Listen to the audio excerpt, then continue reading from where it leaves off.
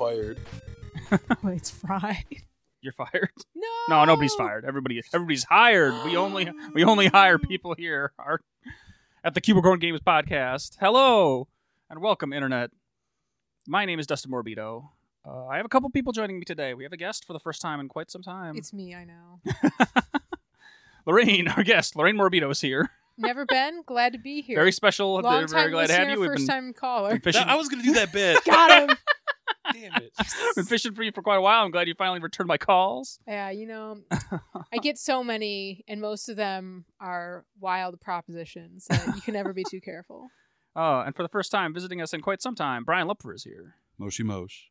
Yeah, and, it's kind of hard to get your wife on the phone a lot of the time. Sometimes, she's a busy woman. She's got shit going on. Yeah, I mean, gainfully employed. True. Yeah. Very true. And then also, just like, wives, well, you know what I'm Women. saying? Women. Can't live with them. Period. My period. My period. Get out of my dreams and out of my car. Yep. Oh, my gosh. Anyway. It's been a minute since we've had literally anyone in person. Yeah, for because the we've done a podcast. couple of dev things, but Yeah. still not super recently. All those boring guys.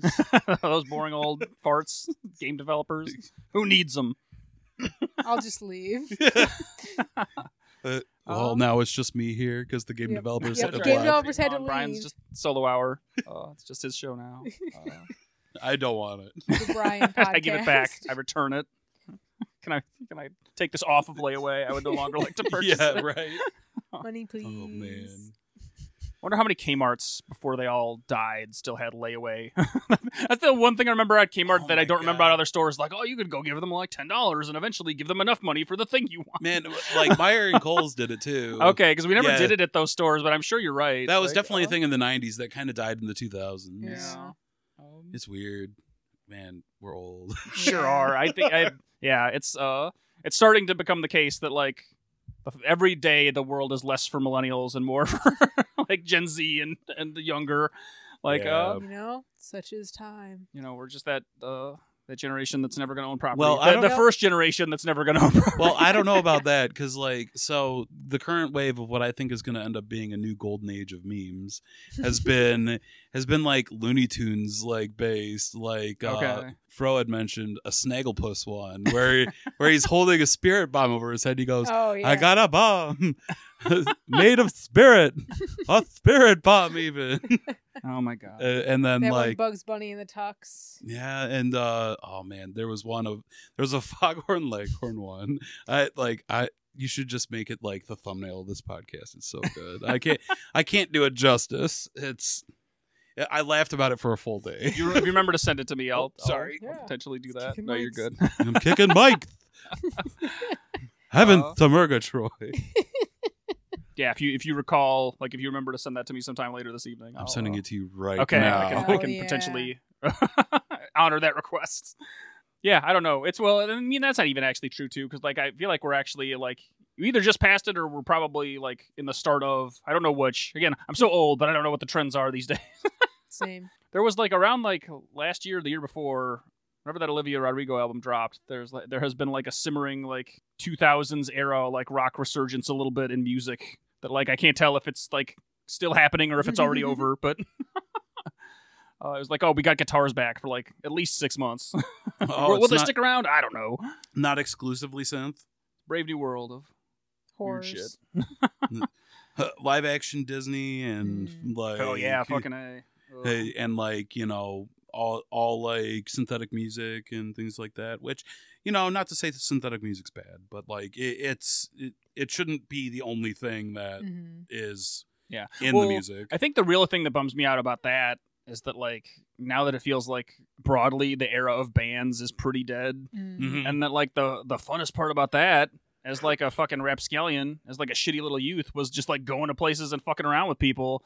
And now if everybody's doing SoundCloud shit or whatever, it's not even the music that I have a problem with or whatever. It's just you're never seeing people in the context of doing that stuff in person. The group performance of a band Yeah, is a very special thing. you have to end up finding yourself listening to a lot more indie rock or pop or punk rock or hardcore punk rock's had one foot on the banana peel and the other foot in the grave for the long time.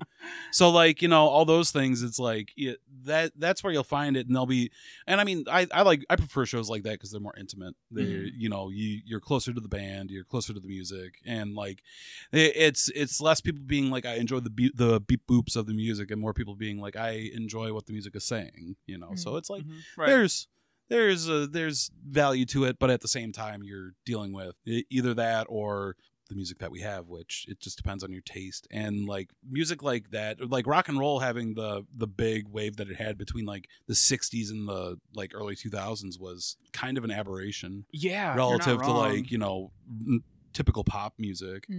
Just the various, because rock and roll was ultimately a niche genre that became big, and because then came punk rock, then came fucking grunge, and everything that came out from that, and the fact that those became mainstream was just kind of crazy. Yeah, for sure. That was the same thing I was thinking. I was like, it's so weird that nu metal was among the most popular genres of music from, you know, it was 2001 to 2006, 7, whatever. Like, I mean, Limp Bizkit's break stuff goes hard. Yeah, it's wild times. Definitely a different era for sure. Oh yeah. Yeah, it's just like again, not to get too existential about it, but I do feel like I'd love to, if Lorraine, if we end up doing that, if we end up taking out those kiddos from senior design to celebrate finishing that project with the school or whatever, like I'll probably ask them straight up, like, how do you guys feel about the future? You're just happy that like do you think the next 10 years of your life are going to be good? Well, that was like when we actually I sure don't. When we met with them, and I was telling them, I'm like, oh yeah, like literally yesterday was the 10-year anniversary of us graduating from like this university, and one of them was just like, I'm not even thinking about, I can't even picture 10 years from now, and I'm like, don't. And my question is like, is that like a personal thing, or is that like, are we just there in like whatever stage of late stage capitalism we're at, where it's just like, I can't even imagine looking forward to anything anymore? I mean, I definitely wasn't picturing 10 years from the point where I was when I was in their shoes. Like I wasn't like pinpointing a place in time, but I do feel like at that personally, again, because there's like everybody was in a different space at wherever they were, you know, at any given point in like the year 2013 or whatever the fuck it was. But I remember being optimistic about my personal prospects. I was like reasonably optimistic. Yeah, more so than I am now with like climate change getting worse and AI and all this other shit. I'm just like, oh, the world's gonna be so much shittier 10 years from now. I just hope I'm still around. Well, and it's funny because like in hindsight, the 10 years ago, like between 2003 and 2013, you know, like it was like things are way shittier than they were 10 years ago, and same thing with 2003 to 93. Like fuck, dude. Yeah. It's just a weird place to be in, like emotionally and like intellectually, I think, where I like in many ways I have never been more okay with me. Like I've never felt more like myself than I do right now. I feel like I have grown and changed in that time. Like I wouldn't want to roll the clock back 10 years. Like I'd be less impressed with that person, I think, than the person I am today. But at the same time, like I said, just the other extenuating factors of the world just give me more anxiety now, and I also still can't 100% tell if that's just because the world is getting worse or because I'm just like more aware of how bad things are. I bet it's a bit of column A, column B. Yeah, like because I mean, you know, the something that's happened since like the internet's become really prevalent with like Facebook and everything and getting news online is just how widespread the information is of like when there's like a child's kidnapped and things like that, and it makes people really anxious about it. But the fact of the matter is those numbers are no different than they were 30 years ago. You just know about it more. Exactly. It's more known. So that's also its own weird. And also to loop this back around to the start, you saying that you're going to ask them that, my initial internal reaction was, damn, Dustin, you really want to bum those dudes out that bad? That's right. We're celebrating. Also, here's some dread. Fuck this celebration. Here you go. Yeah. Well, it's more like I don't know, just like don't make the mistakes that I did, which I don't think we made any like high order ones. It's just if nothing else, I would have probably just like shifted priorities more quickly because it took like somewhere between a Donald Trump election, like the initial one, like not the second, like, you know, round 2, which was also a nightmare. It took somewhere between that disaster at the start of 2017 and COVID for me to like really zone in on at least what I want to be doing right this very moment. So like I would, like, if anything, I'd just be like, look, do the best you can to do whatever the fuck you want without it having to be like faced with like existential dread to do so. Yeah, like that's definitely something that I have to say about, like, that I agree with, because like I am in no way, shape, or form living my dream by any like stretch of reality, but like also, you know, knowing that how stuck I was and still am in the cycle of just being like, I need to make sure that my shit doesn't collapse in on itself and all this and that, like just being stuck in that loop you never get out. Yeah. So like, especially early on, you gotta like just fucking hit the ground running, find a part-time job that can, you know, hopefully feed you. Yeah. And like, you know, maybe get live somewhere with like 4 roommates and like, you know, just bust ass on what you're gonna do until you can do it. Yeah. Like, and stability is its own, like, is just as valuable too, I think. Of like, I would say like that would be my thing, is like try not to, because like if I do ever regrets, it's just kind of like treading water one way or another. Of like I wish I would have gotten more on something at a younger age. Like a little less fucking around, a little more dedicated to either like you said, kind of shoring up a definitive career earlier, or just like saving more money more quickly, or like just moonshotting it and following my dreams more quickly. I wish I would have done either of those. Right. I didn't think picking one is like better than the other. Yeah. It wasn't like there's not a right answer to that question. But yeah, right. like And it also depends on the situation you're coming from. Like if you have a legitimately good support system that can like help keep you afloat as you're like pushing full time on it, even though you're not making any money, that's like, do that. Don't fucking think twice about it. Like if someone's saying, hey, we're gonna, you know, give you a place to live and feed you while you're doing this, fucking do it. Yeah. Don't think about it. Just do it. Because that's not going to be there forever, and you're going to feel like you wasted a long time if you don't. Yeah. So if you're like 20-something years old and you want my advice right now, I would just say, like, do your best to whatever capacity you can, do at least a little bit proactively, as much as you have bandwidth for, that you think will pay off in the further term, whether it's financially or career-wise or just like emotionally, like just like it, like again, if there's like you wanted to record an album or you wanted to make a video game or you know, you wanted to write a screenplay or whatever, like try to do that. And even if it doesn't pay off, at least like if it's a thing you think you'll be proud of having done, try to do it. Yeah, I agree. Yeah, do like chase the creative endeavor, and even when you're finished with it, like keep doing a little bit. You don't have to like do the full product each time. Like, you know, if you write a book, just keep writing like short stories or like something like that, or poems. But don't let the creativity go, because when you do, like it feels like it dies, and even though it may not actually die, it still feels that way. And then like you're dealing with the existential dread of not actually feeling like you're creating anything, which is a part of the late stage capitalism of everything that we deal with. Because like if you're not actually being productive in a service industry, so like you never see the results of your labor, and you barely see the fruits of your labor. So you know, like if you can create something that's something artistic and out of your mind, or out of your brain, I mean if it's out of your mind, that's cool too, that's rad. But like just like, because then you'll see the result of your work, and that's important to make it feel like you're actually accomplishing things. Yeah, that's the thing that really bums me about AI, is that, like I said, I feel like we're because there's just a mad dash to replace anyone that isn't nailed down. Like the things that people are focused on trying to have AI do, or like, oh, it can, like, even if it can make art, like that's the stuff that I want to do.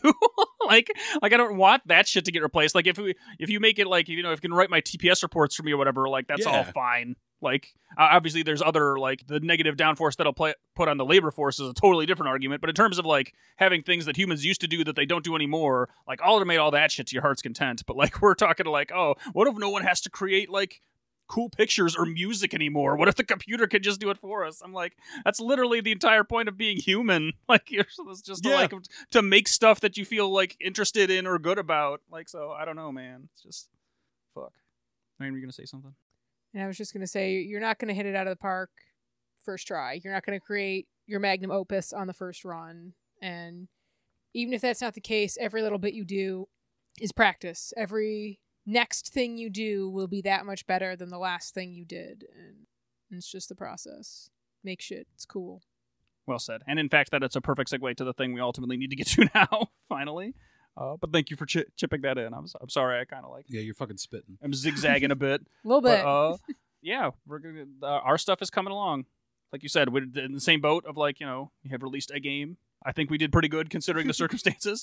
We're doing Super Cucumber stuff now that like will be at GDEX in a couple weeks. So 2 weeks from today, the day you could download this, the day this goes up, 2 weeks from that day, It's technically another podcast day that we're going to be skipping because we're going to be setting up at GDEX that day. Yep. So we're not going to be putting up a show that afternoon. But we'll have a demo of Super Cucumber up there. So if you wanted to... Probably. Were you going to post that on the Discord as well? I am. Okay. So if you are either in Columbus, Ohio, or if you God forbid. want to join our Discord server, you can go to cubicorngames.com and click the little Discord button at the top of the website, and then there will be that build or a otherwise very recent build of the game will be up there if that's something you're interested in checking out. But yeah, it's coming along. Still got a lot of work to do in the next couple weeks, but we're making progress. So yes, I have tested the last 3 days. I have looked at things, given notes, and I'm trucking along.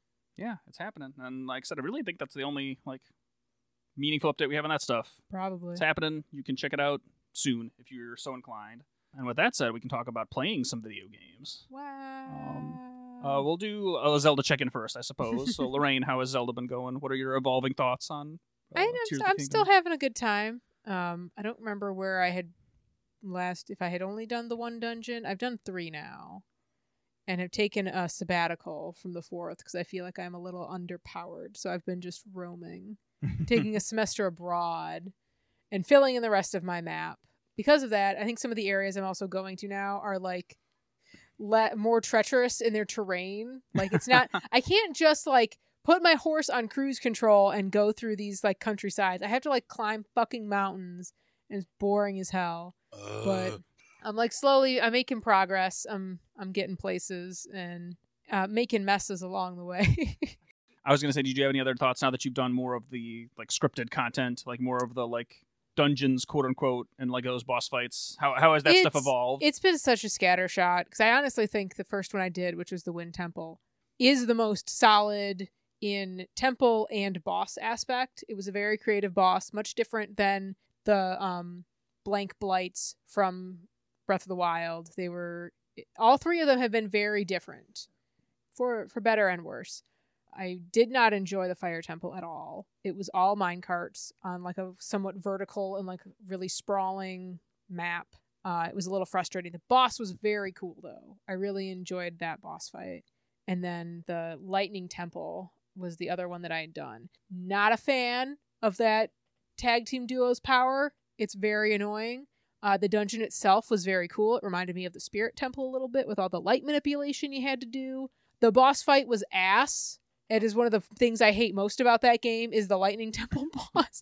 I don't know if I was doing something particularly wrong or if it was just designed that way. It was not fun. I did not have a good time with that boss fight. And I'll still stand by this assessment. I definitely think the tool set from Breath of the Wild is better. The generic the bomb, move free stuff. I think that thing is just more interesting. It's still a little too complex, I think, but a lot of the shrine puzzles are still very cool. I enjoy them.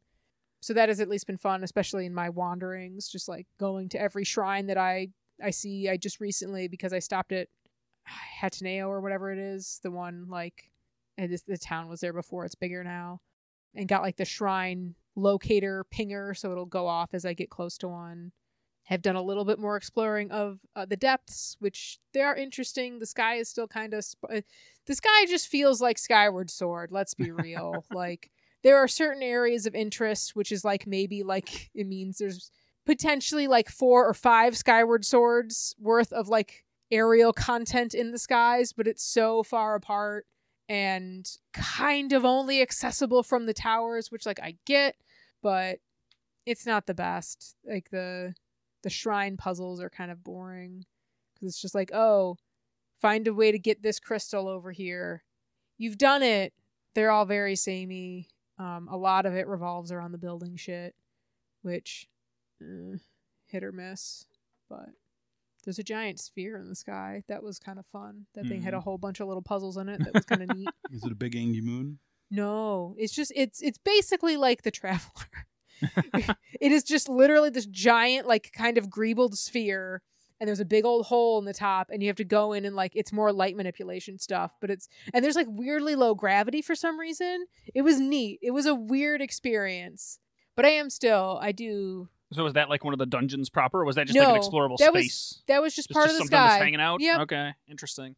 See, that stuff is what I think is still neat about that game, and what was no, cool absolutely about Breath of the Wild is that there was, in addition to the what were they even called? The creatures that were functionally dungeons in Breath of the Wild. The Divine Beasts? The Divine Beasts, yeah. In addition to that stuff, there were other little pieces of like cleverly put together gameplay, like that one island where you lose all your stuff. Or that does make a return in this game. Micah said he's been there. Nice. But the fact that they leave that kind of stuff, like stuff that's that elaborate, just kind of sprinkled around the. Well, that's the thing world though, is really because like the thing that makes the sky so disappointing, whole cloth. Like there's neat spots in it, but there is so much more on the ground level and underground, and the sky just feels so lacking compared to those two. Like I've done very little exploring of the darkness, of the depths, because like it's fucking dark down there and it requires a lot of resources and shit hits hard.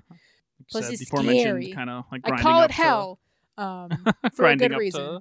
To get your like specs in order. Yeah, you have to be prepared to go down there or you will be just lost in the darkness and then your hearts get sealed and then you can't do anything but die. It's rough. It is a very rough area, but there's some interesting shit down there and I would like to explore more of it. But I'm scared.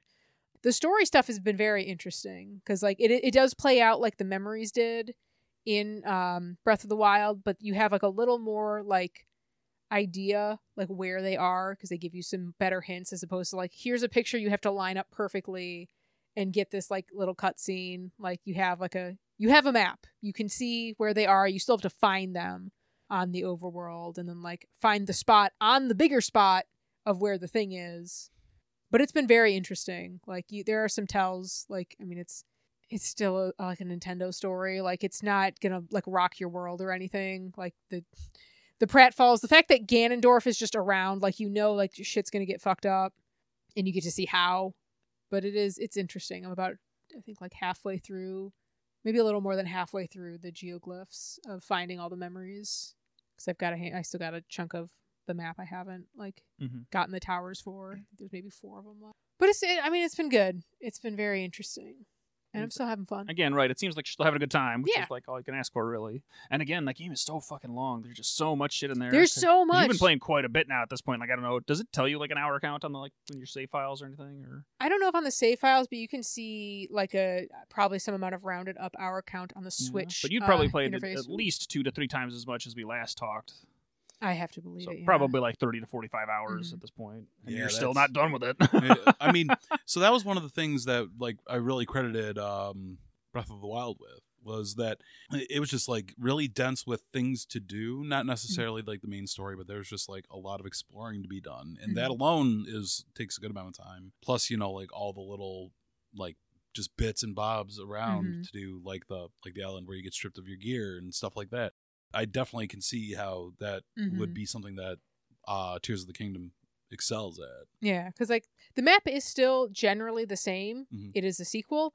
There's a lot of differences because of like what is it, like the inciting incident being called the upheaval. So like shit has fallen down and destroyed the terrain from the sky. There are these giant chasms leading into the depths, and like certain other climate things have been happening because of like these demons that have been released. Like the environment has changed. Like when I saw the dueling peaks again for the first time, those 2 big mountains like that you kind of like went towards pretty naturally at the beginning of Breath of the Wild. Like I felt really nostalgic because I'm like, oh, I remember this area. And then I got over there eventually and it's like, oh, it is a little bit different than the last time I was here because like towns are built up more. There's more like infrastructure around that hasn't been utterly destroyed. Time has progressed and you can see it in like a good way. Yeah, it's just that the calamity of their time is what's kind of torn stuff up. Yeah, I intend to play that game, but I just I have other stuff on my plate short term. Yeah, same here. I do someday want to play it. I don't know when that'll be, but so probably sometime after Lorraine is done with it, I'll end up checking. One of the other things that like is a kind of holdover for a similar thing that was in Breath of the Wild, those like the labyrinths, the big like kind of maze dungeons. They were like placed around the overworld. Oh yeah. They actually, so I've been to one of them now, and I'm assuming this is the case because you can kind of like you can see most of the sky from the ground, like any terrain that's up there, you can see it. You have to like find a way up there, but you can see it all from the ground. And I believe that all of the labyrinths have a ground level, sky level, and depth level to them now. Oh, because I did the ground level one, and it's like, oh, you've unlocked the sky one. Get there somehow. And then you can see, if you look down, there's like this grating on the floor. You can see into the depths, but you can't get there yet. So it's like, oh, like I got the shrine in the center and I touched this other portal. It's like, oh, congratulations for being, because there's like a warning at the front. It's like, oh, if you can do this thing, then you'll get some shit. And it's like, oh, like, good job on doing this thing. Now go up there and get this reward. And then presumably when you finish that, they're like, well, go all the way down there and get that other reward. So Cool. I don't have a way to get up there yet because I think there's a tower closer to it than the one that I have for that region. Mm-hmm. I could probably finagle my way over there, but you cannot fly forever. And I think it's also pretty high in the sky, so I have to like start from a higher vantage point nearby. But I'd be interested. I kind of skirted around some of the other ones I'd seen because I'm like, I don't think I'm ready for this shit because I remembered how like they were pretty punishing before. There was some spooky shit in there, and now they're like covered in the corruption. And those hand monsters, I fucking hate those hand monsters. Do you remember the Wind Waker wall foes? I think that's what they're called, like the little hand, like the puddles that move around the ground and are just like the hand. So those move in like swarms now. Oh no! And like the music will change, and then you're just like getting swarmed by this like flurry of hands. Like I avoid them as much as I can, but this time I brute forced it and. You got those hands? I did. I cut them. I cut a bitch. Multiple, potentially. Just poked them in the fingers. They ran away. So they do have, like, eyes on their hands. Like, other, like, I mean, the common Zelda language. I didn't have time or area because I was inside the labyrinth when I did this. So it's like a narrow hallway and just this, like, cloud of hands. But I did get through that. It was interesting. But yeah, there are new enemies. The hands being one of them. They also brought back, I believe they're called Gleekos.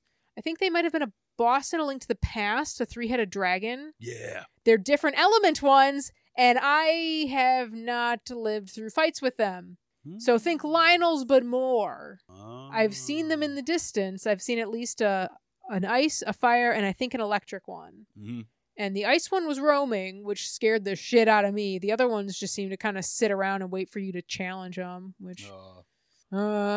challenge the fire ones, and it's never been good. I mean, like the Lionels, like those were...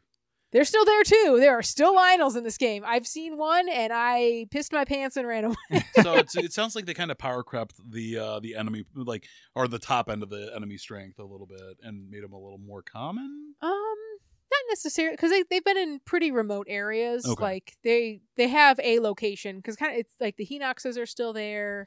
And I think they're just like kind of a step above that because I don't remember if there were silver tier enemies in Breath of the Wild. There might have been, but there are now. There's like silver moblins. Oh no, like, they weren't. So I don't yeah, believe so. because it goes red, blue, I believe black, and then silver for like the difficulty. Yeah, I think black was the top end in Breath of the Wild. And everybody has all of those forms. And interesting. It's a thing. It's a lot. They do be scary. Because now I don't know if I'm just like, because I still haven't been able to figure out, Mike hasn't been able to confirm this for me either. He's the only person I've been talking to about Breath of the Wild. Because Tears of the Kingdom, in Breath of the Wild, as you beat more dungeons, the general level of enemies in the overworld has increased. Right. I think that's still the case, but I still see reds every now and then. And there were like, I definitely saw blacks very early on too. So I don't know if they've just kind of like kept the spawns pretty level or if it's a much slower incline. So if my memory serves me correctly, it was kind of like it didn't raise the floor completely. It kind of just skewed the spawn ratio. Oh yeah. It wasn't like you weren't just like fighting all blacks and never saw like any blues or whatever. Right. But it does feel like it might be leaning. The more I've been playing recently, especially like as I've been going through these newer areas. Like, I had never run into a silver yet, and I have seen a handful of them now. Okay. But I don't know if it's just in certain areas, if they're all like that, because I haven't really gone back to the first ones I was in to, like, get a better estimate. I think it might be the case, though, that there is the, like, general floor raise for enemy levels. Well, you have some investigating to do. I do. Much more exploring. Report back next time. That's will right. do my best. Yeah, if we truly skip a week, you'll have played a lot more of this game. I will have played like double by the where time we I'm talk at now, about it again. So, oh man, you're like increasing your time played by orders of magnitude. so That's many. right. It's exponential. It's just snowballing your Zelda play. But the one thing that I do want to comment on is I do like it's a little annoying, but I do like one of the new Korok methods where it's like you have to bring a Korok to another Korok. Like he's like, oh, I'm so tired, and my friend's over there, and he'll like show you the plume of smoke. And generally, there are parts around you to build something and go there. And I was outside Hateno, or whatever the fuck that village is called. Who cares? It's on the eastern side of the map. Shh. And there was this big long slope down to the shore, and this little Korok, cause they've got these big backpacks, and they're just like, I can't stand up. They're just on their backs. They're making like little Korok distress sounds, and they're like, help me get to my friend. And he's like all the way down there, right by the beach. And I turn around, and there's this little cart. There's a fan, and there's the little control-y thing. I'm like, okay, I'll build this car, stick this Korok to it. I'm going to drive him down there. So I get it all set up. I get on the controls and start going. I hit like a near 90-degree drop. I get knocked off the cart. The cart then falls on my head and hurts me, and then keeps going. Yeah, it literally like just bonked you on the head, and then went on to fall like 400 feet further down this like mountain. Head over ass, like so you attack like with the one ability, the like the ultra hand ability, I think is what it's called. You can like magic glue shit together. Right. So this Korok is glued to the cart, and the cart is just flipping head over back all the way down. And Dustin's like, where did he go? Did he die? And I'm like, no, he's gonna be down there. So I'm like slowly paragliding my way down. If I had been a little lower, I would have like shield surfed the rest of the way down there, but I wasn't sure how far I was gonna fall. And then right up against like, because there's like these remains of like a ship, so it's just like busted up jetsam and shit all over the ground, and he's still attached to the cart right up against the thing, but like upside down. So I unstick him and hand him to his friend, and he's like, oh my god, thank you. And they hand me 2 Korok seeds, and I'm like, you don't know what I just did to this poor guy. Oh, it was so funny. No. You didn't send him to his friend. You sent him to Jesus. I sent him to his about. grave. That was I've seen so many things of people just like strapping rockets to Koroks and just sending them into oblivion. Rockets are my favorite. I need to find more. Well, I know one of those phallic contraptions that someone built. I've seen so was many. like built on top of a Korok's head. So yeah, because we were talking earlier. I'm kind of glad you brought that up, because we were talking earlier, like the last time we did a podcast, we talked about kind of how like some of the like goofy physics nonsense can be frustrating in that game, but it is nice to find a moment where it was like as fun and funny as it was like anything else. Like it's worth noting that is part of the experience too. Oh yeah, of just like sometimes you just fall, drop your cargo down a mountain, and it hits you it hits you in the face on its way to the bottom. Between that and the one guy who's holding up signs everywhere that you have to help him prop up so he can stabilize them, those are among like my favorite uses of the building aside from the shrines. Like, because again, they generally like give you the parts, so like you don't have to be like foraging for shit. And generally the solution is it's very simple. You can make it as complex as you want, which I think goes to the game's benefit.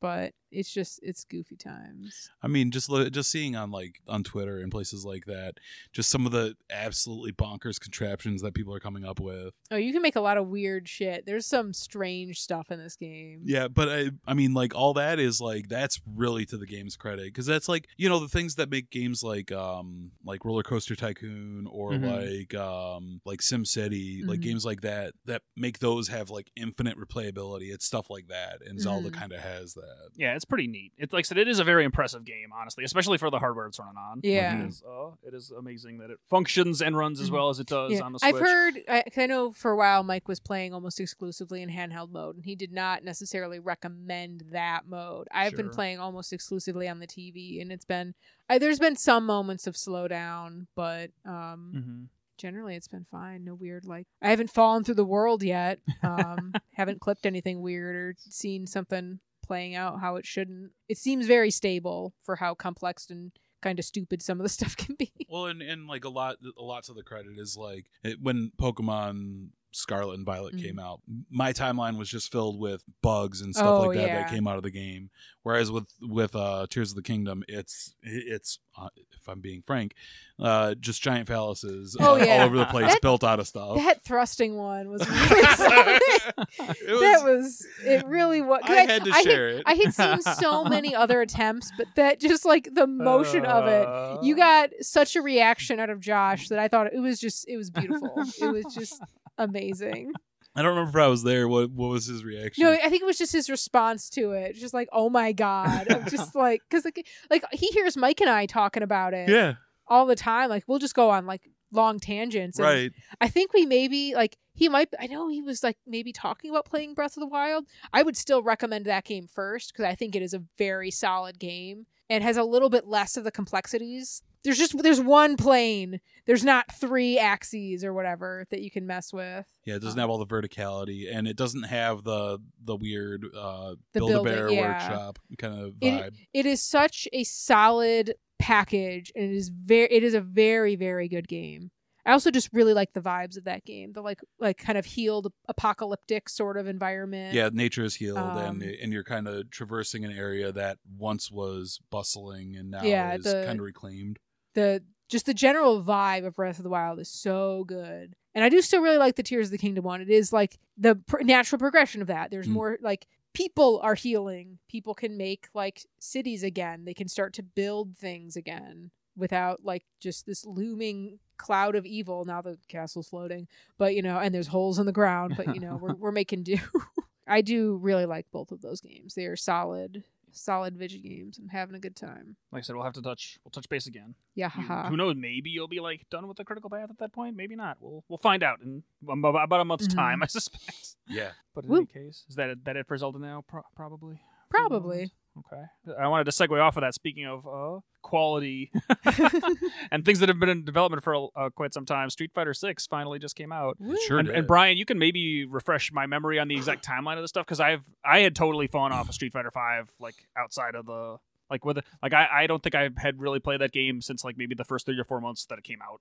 After that point, I really hadn't picked it up. Mm-hmm. And I mean, I'm sure that wasn't explicitly for the reasons that, as much as your reasoning was that it didn't just grab you, right? But a thing I wanted to ask you about the legacy of that game, because this is the thing I had heard from other people, which again I think does kind of show itself in the product they delivered, because it seems, from my very limited experience, I only played it for like 2 hours maybe total. Mm-hmm. But it seems, from my experience with that much of it and watching other people react to it, it seems incredibly well put together and well polished. Street Fighter 6. So the discussions I've been having about Street Fighter 6 have been going from the surface level of it's a complete package. It has single player content. It has really good training mode. It has character tutorials, character trial combo, or combo trials.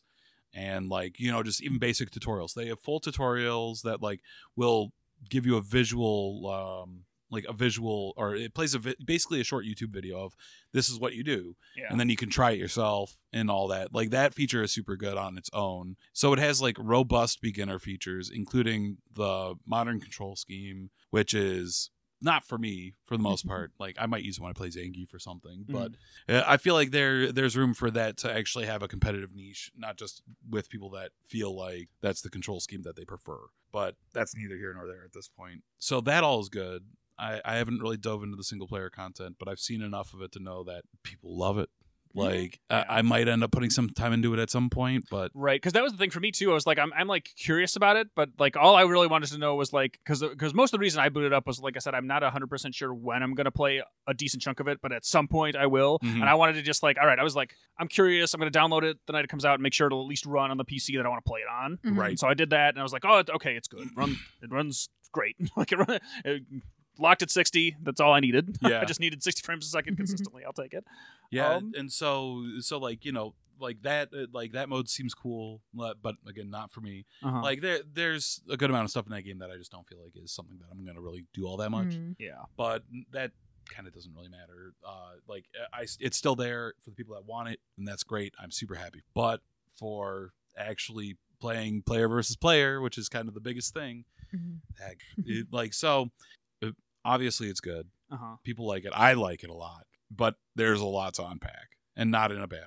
Yeah. No. Well, it is straight up just too early to like. People aren't gonna decide exactly how they feel about the drive gauge system and all that stuff. Like it's gonna take time. Even more than that, like so one of the biggest things that like so my little brother and I were discussing it earlier today was the developers were extremely intentional with all their design choices, and you could tell. Yeah, I think so too. So like just going through the frame data for everything and like seeing the way that moves, have like how the frame data breaks down and the plus and minus on everything, and the fact that stuff is minus but safe for the most part makes it so that like the decision making goes from I push a button, it's -2. I got pushed out a good bit. Should I continue pressuring? Is my opponent going to counterpoke? Are they going to perfect parry? If they do counterpoke, do I want to parry? Are they going to drive impact? If they aren't, then am I going to keep pressuring? If they do drive impact, or if they poke again, am I going to drive impact? You know, so it's that like the decision stack is for like that one interaction of I'm on offense, I'm pressing 2 buttons, is like 40 decisions deep. Yeah, no, it's fucking wild. God, I'm stressed out already. Yeah, like so like the mental stack is like literally like fucking massive, and that's from like that interaction. Mm-hmm. And so the person that put it best was this fella named Infilament, who made the fighting game Glossary online. He got a review copy and he put out his review. And in his review, he effectively said that he doesn't see this game getting solved because it's kind of unsolvable. There are just so many pieces. Like there isn't going to be a one size fits all like flow chart. Do this and you win. There are so many options that create so many different situations at a million different spacings that they're really like it's going to be really hard to break it down. And at this point, anyone that says like that they're like that they've got shit figured out, they still have only scratched the surface. We have months until people start to like really get competency with it. Yeah, for certain. Because it's just like I said, it's a really complicated game for me in a lot of ways. But I do stand kind of in awe of it. I think because there's just like you said, I don't care about like the story mode or any of that stuff. Like I could totally personally do without that. But I think it's really smart from like getting people in the door into Street Fighter that it's in there. And the fact that stuff seems all like relatively polished, combined with what you just described of like how much thought it seems like they put into every fucking thing about. Again, it'll take quite a while before people have rendered like a longer term like opinion on the whole thing, but I still am extremely impressed with the drive system and the way that they've like moved existing mechanics around the game into that, like taking the EX out of supers and putting it in there and making it just a really dynamic like offensive and defensive tool of how you spend that bar. I think having the bar up full at the start of every round is so fucking cool for the same reason you just described of like it gives people a ton more options immediately. So it's not even just like you gotta like get a round or two deep before you have meter that you decide to spend. You're like, all right, I got I got 6 little chunks. How do I want to use them? Yeah, at round start you have literally every option available other than your super. Yeah, like at the start of the first round, which is kind of fucking crazy, and so like it kind of puts itself in a position where you have an embarrassment of riches. Yeah, and it always like it kind of snowballs both directions if you're playing well, because you can, if you're like defensively playing well and you're parrying where you need to, you'll always be building that meter back up. And if you're just pushing and are successful at pushing their shit in, then like even if you're spending meter, you're also getting a little bit of it back if your aggression is successful. Well, and so additionally, like you don't actually chip the life bar until the drive gauge is gone, so your specials chip their drive gauge down. So that's another thing that goes to that, and understanding that. So like ultimately you have to track yours and your opponent's health, yours and your opponent's drive gauge, yours and your opponent's super meters, and you have to be willing and able to make the decisions on where it is in the stack, like what options you're doing on your mental stack out of your embarrassment of options given the kind of behavior that your opponent's presented. It's fucking wild. Yeah, it is like truly amazing to me in some ways. And like I said, there's both like me kind of objectively trying to evaluate the product and being like, I think they did a really fucking good job, combined with I think I do have had and again it's whenever I will like find a little more time to get into it, probably after the next couple weeks, like after we get done with that show at GDX in a couple weeks here. But my immediate reaction was, I think, similar to many people's reactions to both Breath of the Wild when that came out and Tears of the Kingdom now, of like, it's been a while since I've been in this place. Like I've been in a Zelda world or whatever. It's been a hot second since I played any fighting game, let alone a Street Fighter game. But just like going back into that zone and like having all those memories rush back to me and being like seeing that they like executed in an extremely solid manner Like I had one of those little like, oh, my heart moments. Yeah. Like, oh, Yeah. it just feels great. Well, like it makes me happy inside. And another thing that I thought was really good is like I don't remember if I messaged you it, but like just picking Cammy, and she felt more normal to me. Like she felt like Street Fighter 4 Cammy, Yeah. and less like Street Fighter 5 Cammy, which for me is a huge relief. Just be normal. Yeah, like I'm just like, oh, my Cammy. But and beyond that, like they've done a really good job of kind of just fleshing out the personalities and the characters of all the characters. Yeah, like, and for the most part, I think I like the redesigns like across I the love board them. of like how everybody's new looks are and everything. So for the characters that got like real redesigns, because like Juri and Ryu are kind of mostly the same. Yeah, pretty similar. You can't change a Ryu. Well, he's wider. Well, He he's is very, wider. yeah, but he's not like he's still the same karate. man. Zangief Yeah. also quite similar, but like at the same time, probably better than he's ever been. I don't know. Like it's weird because like the initial reaction is Zangief sucks, but like I feel like that's totally wrong. It's again, you know, people that are like, oh, like that are downplaying their character or downplaying any character or just talking shit like, oh, this character sucks, you know, whatever. They have no idea what they're fucking talking about. and No there's one just- does. There's so many little fun touches to everything. Like I said, the like Zangief and like other like big muscly like Marissa, she's the big muscly. Yeah, moves, yeah. Or like Marissa. the work they've done to the character models where you can kind of see their musculature like Yeah. flexing and stuff is so cool. Dude, And- Ari Engine is so sick. yeah, it's really good. Well, and like you know, so the obvious one is like when Cammy does some of her moves, her butt jiggles. But like Ryu's pecs do that too Right. when he's doing things. So it's not just like, you know, that it's literally just the engine that is yeah, built in. and like in like Zangief's, like if you're against Zangief when you see his win pose where he like smashes his fists together and like Yeah. his whole chest flex out and he blows smoke out of his fucking nose, like I don't know what to tell you, man. man. If you see that and you're like, oh, that's not doing it for me, like get out of here. Yeah, dude, just go stick with Tekken or like Mortal Kombat, whatever. You know? Yeah, or go back it's, to your anime fighter. Like, and not disparaging to them. Sure. As more times passed, I've obviously squashed my beef with all those games. I like all of them to Uh-huh. some capacity. But another thing that I really liked was just some people online talk shit about the soundtrack. I think soundtrack's fine. Okay. The game kind of has that like it was like it's really polished, but it's kind of given that like sort of gritty like street feel that we got in Third Strike. Mm-hmm. It's not verbatim that, but it's kind of got that vibe, and I think it's really good. Like just the stylization of it, because ultimately with Street Fighter V, one of the worst things was just how unstylized it was. It was like I can picture those menus, and they're like the blandest thing I've ever seen. It was milk toast. It was super gray. Because I have never been a fighting game person. My the most exposure I'd gotten was how much Street Fighter 4 that Dustin played, because that kind of came out around the time that we like definitely like got sat on my together. bed behind me, Yeah. and watching me And run like matches that, sometimes. like the menus, the vibe of that game is beautiful. Mhm. And I think that's I love probably how it looks. Yeah, I think that's probably where some of those people are coming from music-wise. Because like I said, I haven't played it long enough to render like a super strong opinion. But I agree with you that I definitely don't think the music that's in there is bad. Yeah. But at the same time, I do like understand if people wanted something that's a little more propulsive, because it's kind of not that either in most cases.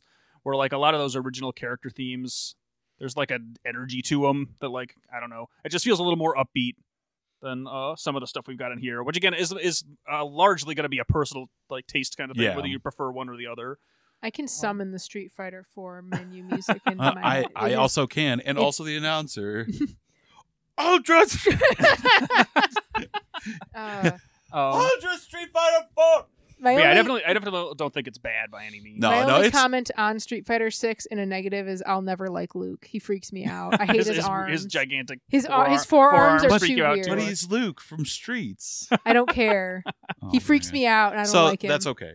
But the voice actor is like a goofy clown, and he's like he makes meme content on himself and Luke online. That's very fun. That's like fun. like I'm like I just hate how that character model looks. I and understand. it freaks me out. I don't Yeah, like he's it. got the Popeye like tuber forearms. They're Uh-huh. too big. Well, that's the Like, thing. what I the still like that fuck? about the character designs, though, that they are like still exaggerated enough. No, from, yeah, like they are. He fits into the Oh. cast really well. I just hate him. Yeah. Yeah. Yeah, no, like, and that's all good. Like and again, you know, I'm not gonna give anyone any shit for like that opinion, because I agree. Luke, Luke does look goofy. You know, he does look weird, but like I said, that's what I appreciate about that game as a whole. Because the other thing, I don't remember which one it was, but I think it was one of the more recent KOF games where like a lot of the roster felt like they had grabbed like three or four assets from the Unity asset store and put a bunch of wigs on everybody.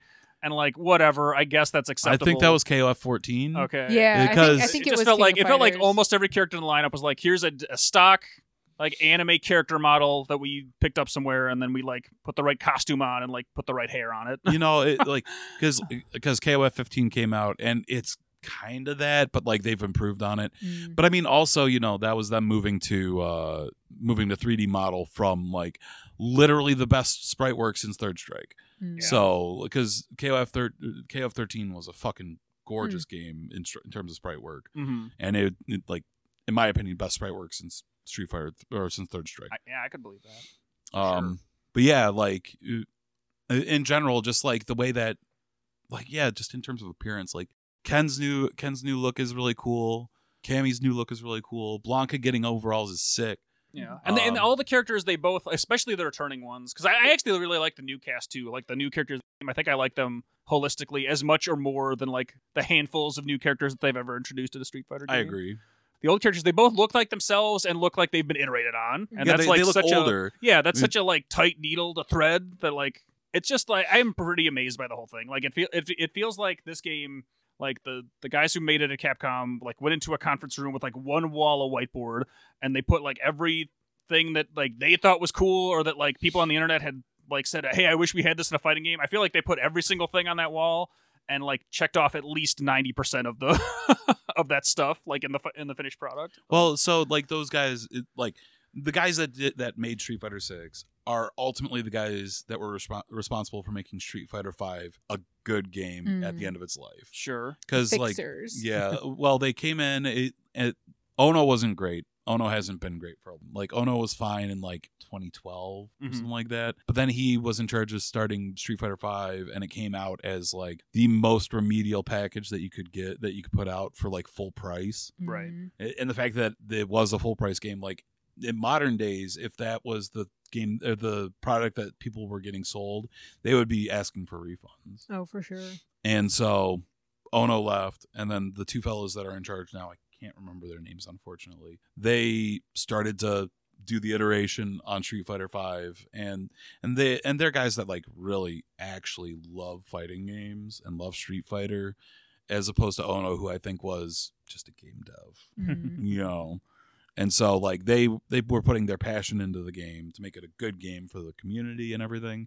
And then they put that same passion into Street Fighter 6. And it looks like Capcom was just like, yeah, man, do what you got to do to make it good.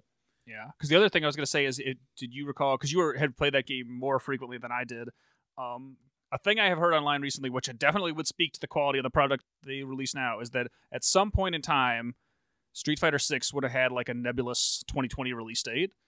And then some combination of other stuff within the studio and the pandemic resulted in them getting a bunch more time to like actually work on it and like polish more stuff off.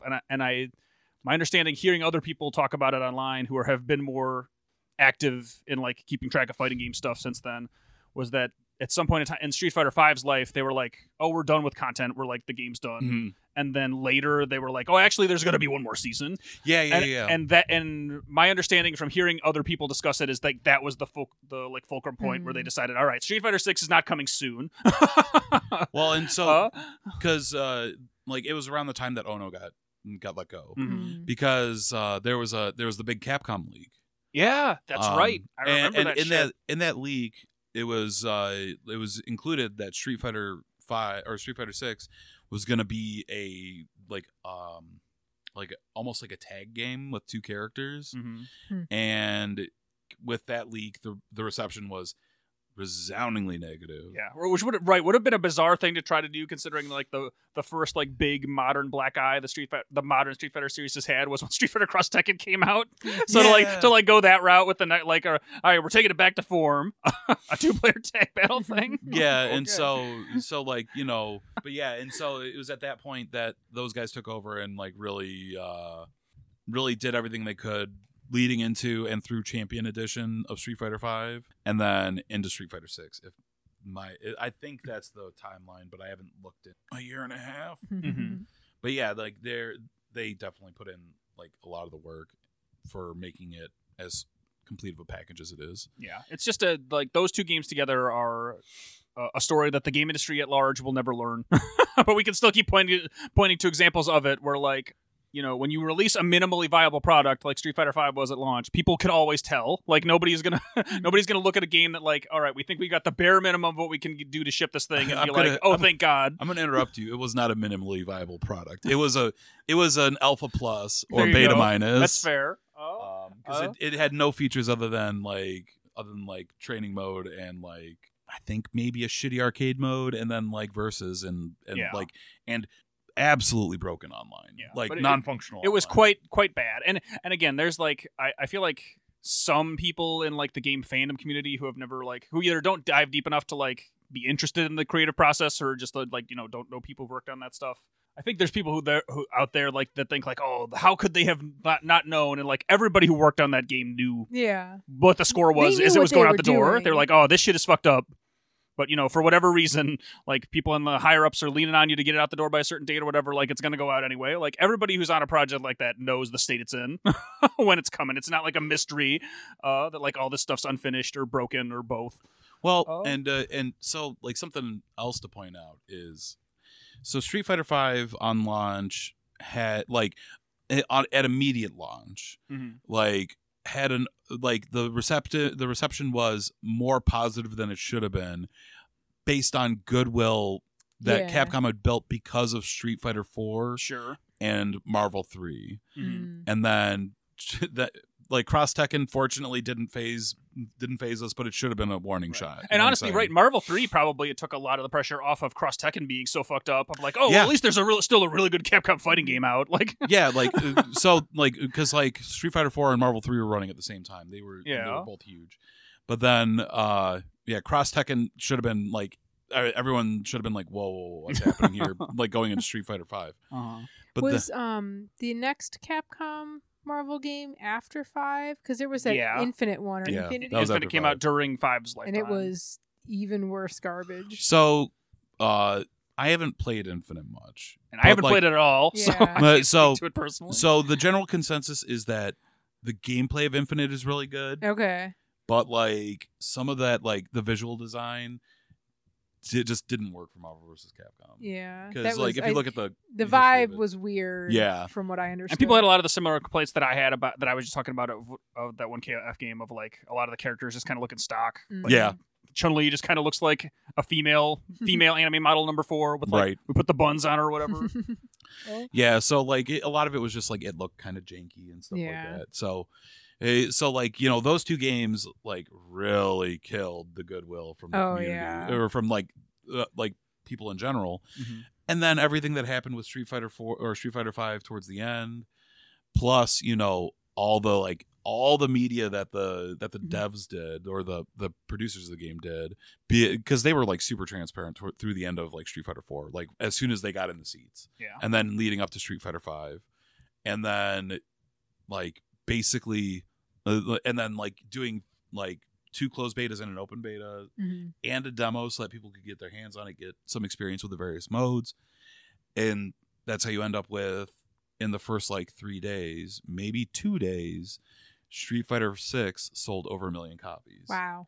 And that's for like a fighting game. That's pretty fucking impressive. Yeah. Well, like, for that time frame, that is super fucking impressive for a fighting game. Yeah. Because I think Mortal Kombat, it took like I think it was Mortal Kombat 11 was the one that really went off. Yeah. Like right. I think it took a bit longer than that. To hit that million mark. Mortal Kombat, from my recollection, is still generally speaking, if not the best, one of the better selling fighting games in terms of total. It units absolutely shipped. is. Yeah. Oh, so that's people like that one. I remember hearing a lot of good about 11. Yeah, like I didn't get into it because I was, you know, various things, but so I'm actually looking at playing the next Mortal Kombat. MK1. Yeah, MK1. What? It's a throwback kind of thing. Well, no, it's they did a universe reset. Yeah, it's like a reboot. Yeah, basically. Okay. But yeah, Mortal Kombat 1, 1-2.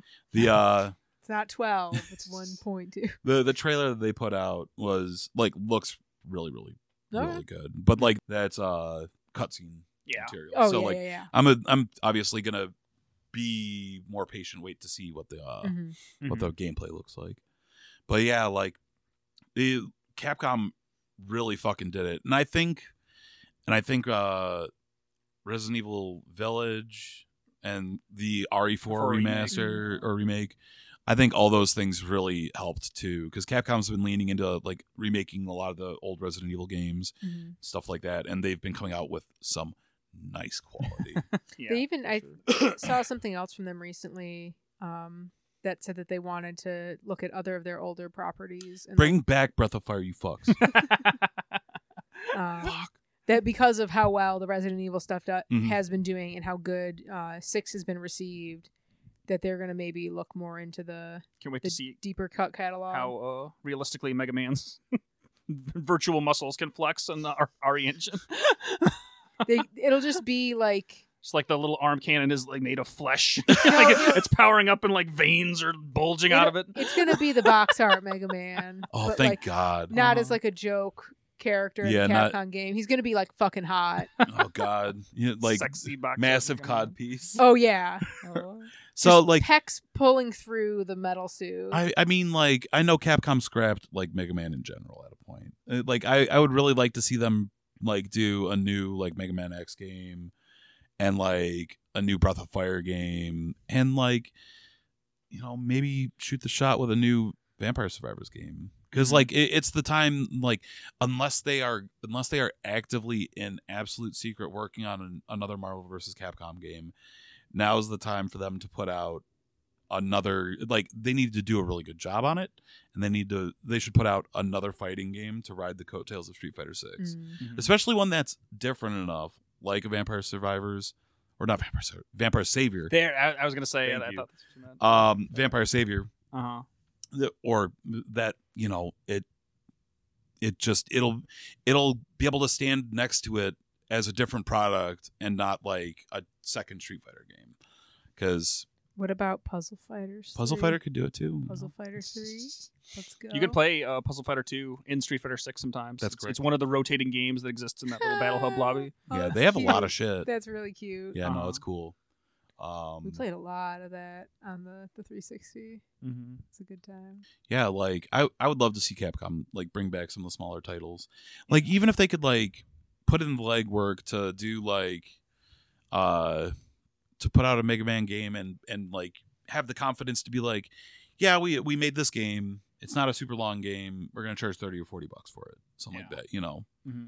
But like you're saying, between like some of the recent Resident Evil games, and even just this year, if you just take like RE4 and Street Fighter 6, like Capcom seems like they're delivering within that company a level of quality that a lot of publishers right now just don't give a shit about. Like we've seen Square Enix and fucking Bethesda / Microsoft and like a handful of others that I can't remember off the top of my head just push out clearly unfinished or like completely janky products and just be fine with it.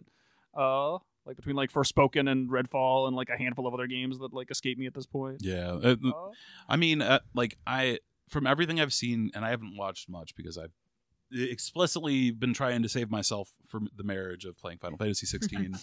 But like it looks visually really good, and it looks like it Creative Business Unit 3 like should be its own company and not part of Square Enix, frankly, with the way that they operate and the quality of product that they put out. So like when that comes out, I am hoping it does, or it's as polished and complete a game as Street Fighter 6 is. Yeah, after that's been out for a couple weeks, we might have to have you on again so you can enlighten us about what the deal is with that game, because I can't imagine that I'll have any other vector for like understanding what's up with it. I took that week off, so I might beat it, but like beat it in the time that I have off. All Valid. right, sounds good. Yeah, the most I've seen of 16 was the like Sony like showcase they had, Oh yeah, the state of play kind of thing. Yeah. Yeah.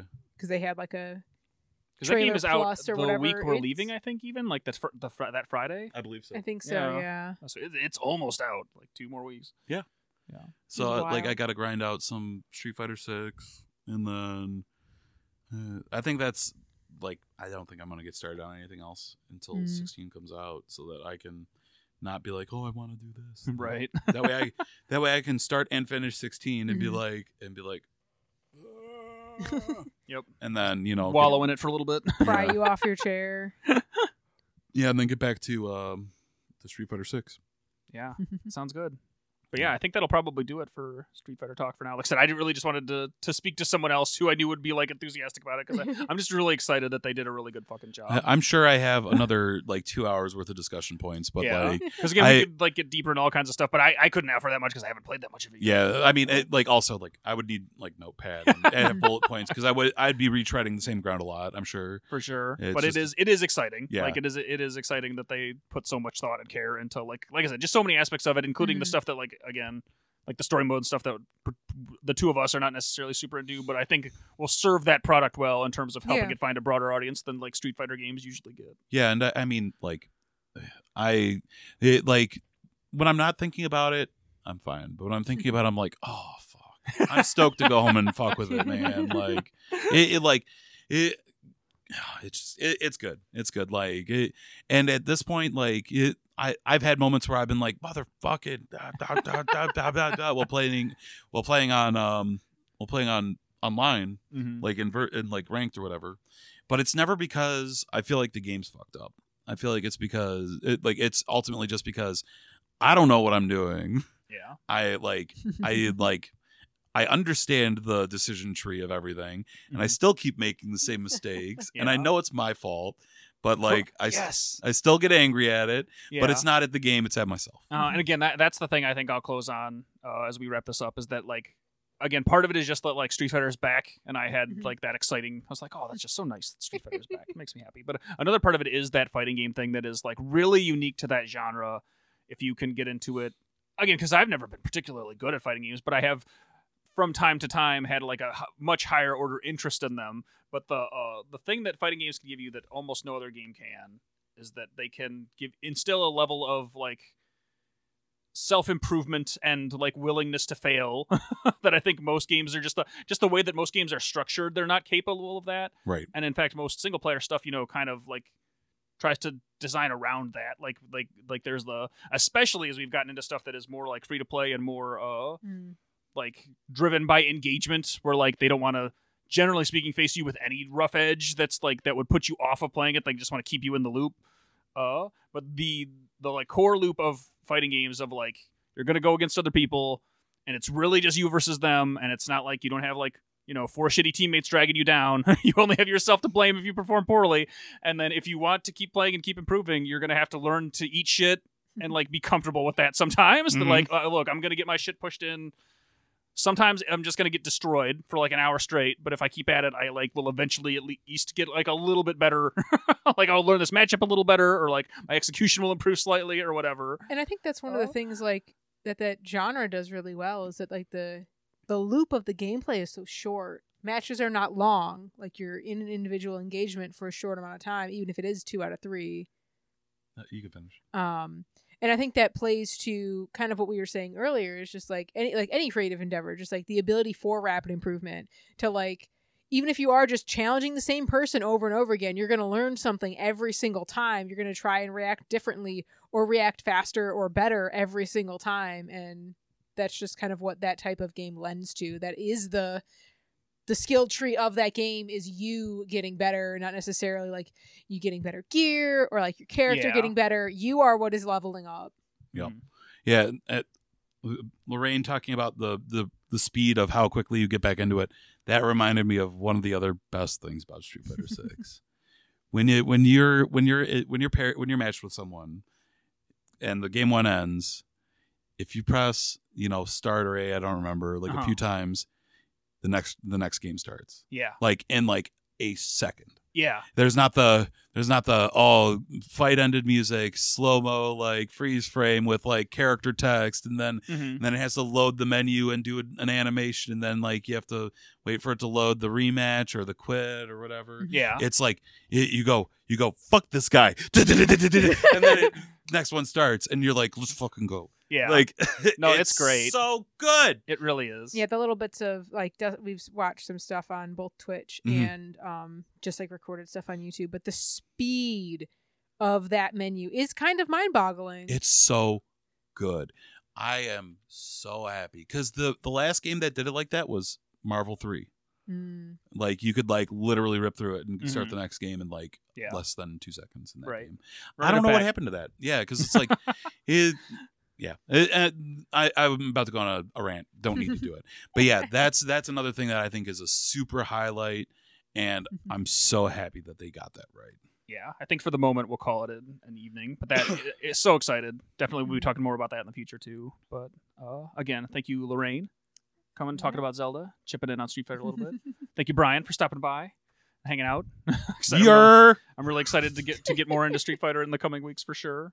And I think we'll call it a show. So like I said, we'll probably almost certainly be off next show. So probably a month from now we'll have another podcast. Yeah. But in the meantime, if you want to keep up on what we've been up to, you can follow us on Twitter, Twitch, YouTube, the People Making Games Mastodon, and co-host at Cubicorn Games. If you have any indie games that you've got out there that you think are cool, that you're working on, that you'd like us to try out, email us at podcast@cubicorngames.com. We should be doing that more again in the next couple of weeks here, I suspect. Get kind of level out post GDEX, we'll probably start streaming again. Again, you can find other like less frequent. I updated less than I should. Updates on cubicorngames.com as well as our Discord if you want to try builds of the stuff we've been working on or share builds that you have. Yeah, and with all that said, I think we're going to call it an evening. Yeah. So thank you again, Lorraine, for hanging out. Thank you, Brian, for showing up. We really appreciate it. Yes, sir. And then I'm about not a month's time, we'll be back again. So until then, stay safe, Internet. Bye. Bye-bye.